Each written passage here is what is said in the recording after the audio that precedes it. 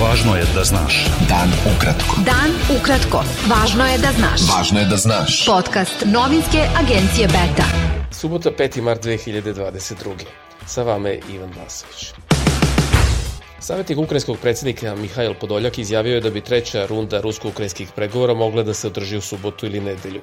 Prethodna dva nisu dovela do prekida borbe, ali su se strane dogovorile da uspostave humanitarne koridore za evakuaciju civila. Evakuacija stanovnika Mariupolja odložena je zbog višestrukog ruskog kršenja primirja, saopštila je tamošnja gradska vlast. Moskva tvrdi da je poštovala primirje i optužila ukrajinske nacionaliste da sprečavaju civile da napuste opkoljene gradove kao što je Mariupolj i da koriste primirje za konsolidaciju svoje odbrane. Ukrajinski predsjednik Volodimir Zelenski saopštio je da su ukrajinske snage pokrenule kontranapad na Harkov. Ruski predsjednik Vladimir Putin izjavio je da će Moskva bilo koju zemlju koja odluči da uvede zonu zabrane letova iznad Ukrajine smatrati učesnicom u oružanom sukobu bez obzira da li je u nekoj organizaciji i u kojoj. On je naveo da Moskva ne planira da proglasi vanredno stanje na teritoriji Rusije.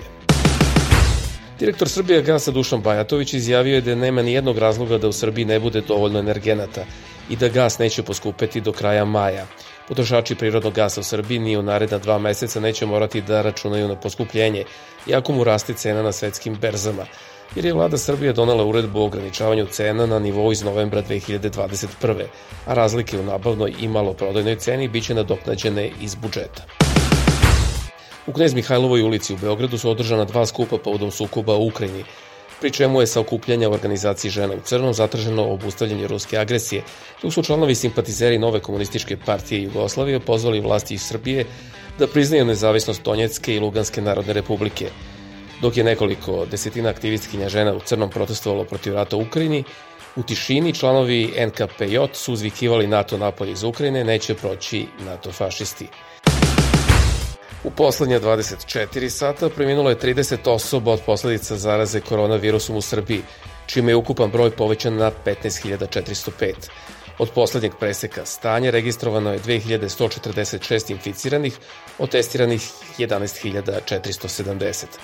U bolnicama je 1997 COVID pacijenata, na respiratorima su 103.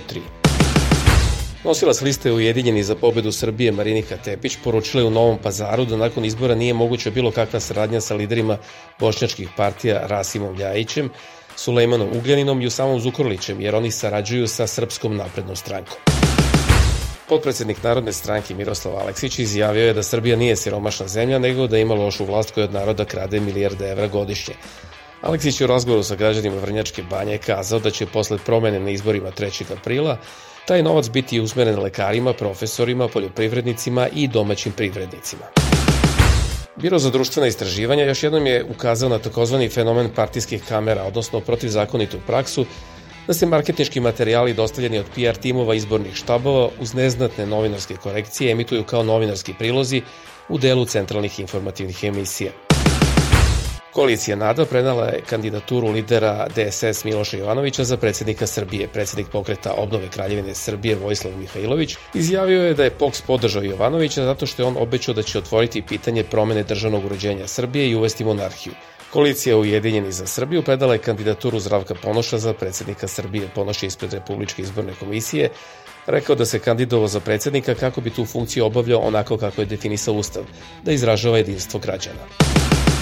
Predsjednik Srbije Aleksandar Vučić primio je na svoj rođendan, kako je najavljeno, srpsku decu iz Hrvatske, Bosne i Hercegovine, Slovenije i Severne Makedonije. Naša generacija vam je dužna izvinjenje za atmosferu straha, plašeći se rata i nestašica hrane i molim vas da svoju decu ne suočavate sa takvim strahovima, rekao je Vučić i naglasio da je Srbija oaza mira i ljubavi u svetu u kojem vlada histerija. Beta. Dan ukratko. Budi u toku. Dodatne snage EUFOR-a počele su da pristižu u Bosnu i Hercegovinu radi predostrožnosti, koja se preduzima s ciljem jačanja stabilnosti u BiH. Sarajevski mediji objavili su da u Bosnu i Hercegovinu dnevno pristiže od 10 do 20 vozila, kao i da će s novim snagama EUFOR-a u Bosni i Hercegovini biti raspoređeno više od 1000 vojnika, koji će uz oružane snage Bosne i Hercegovine garantovati stabilnost.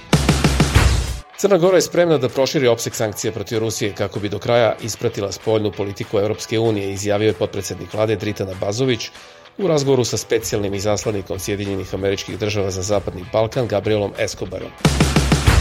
Italija je zaplenila luksuzne jahte i vile ruskih oligarha u vrednosti 143 miliona evra, koji su na spisku sankcija kojim evropske vlade vrše pritisak na režim Vladimira Putina da obustavi napade na Ukrajinu. Nemačka industrijska i trgovinska komora računa da će izvoz biti smanjen zbog ruske invazije na Ukrajinu, a zapadne sankcije protiv Moskve opterećuju i nemačke kompanije. Oko 250.000 radnih mesta direktno zavisi od izvoza u Rusiju, koji je prošle godine iznosio 26,6 milijardi evra. Problema sa snabdevanjem bilo je još pre izbijanja rata u Ukrajini, a sada je situacija dodatno zaoštrena.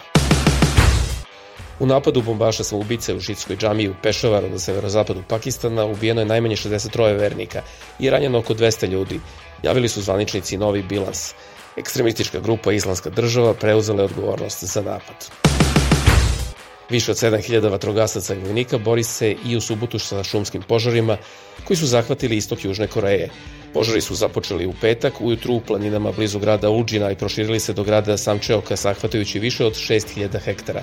Uništeno je najmanje 160 domova i 46 drugih objekata, a evakuisano je više od 6.200 ljudi. Bio to pregled vesti za subotu 5. marta. Vama je bio Ivan Vasović. Pratite nas i sutra. Prijatno. Pratite nas na portalu beta.rs I društvenim mrežama. Važno je da znaš. Dan ukratko. Podcast novinske agencije Beta.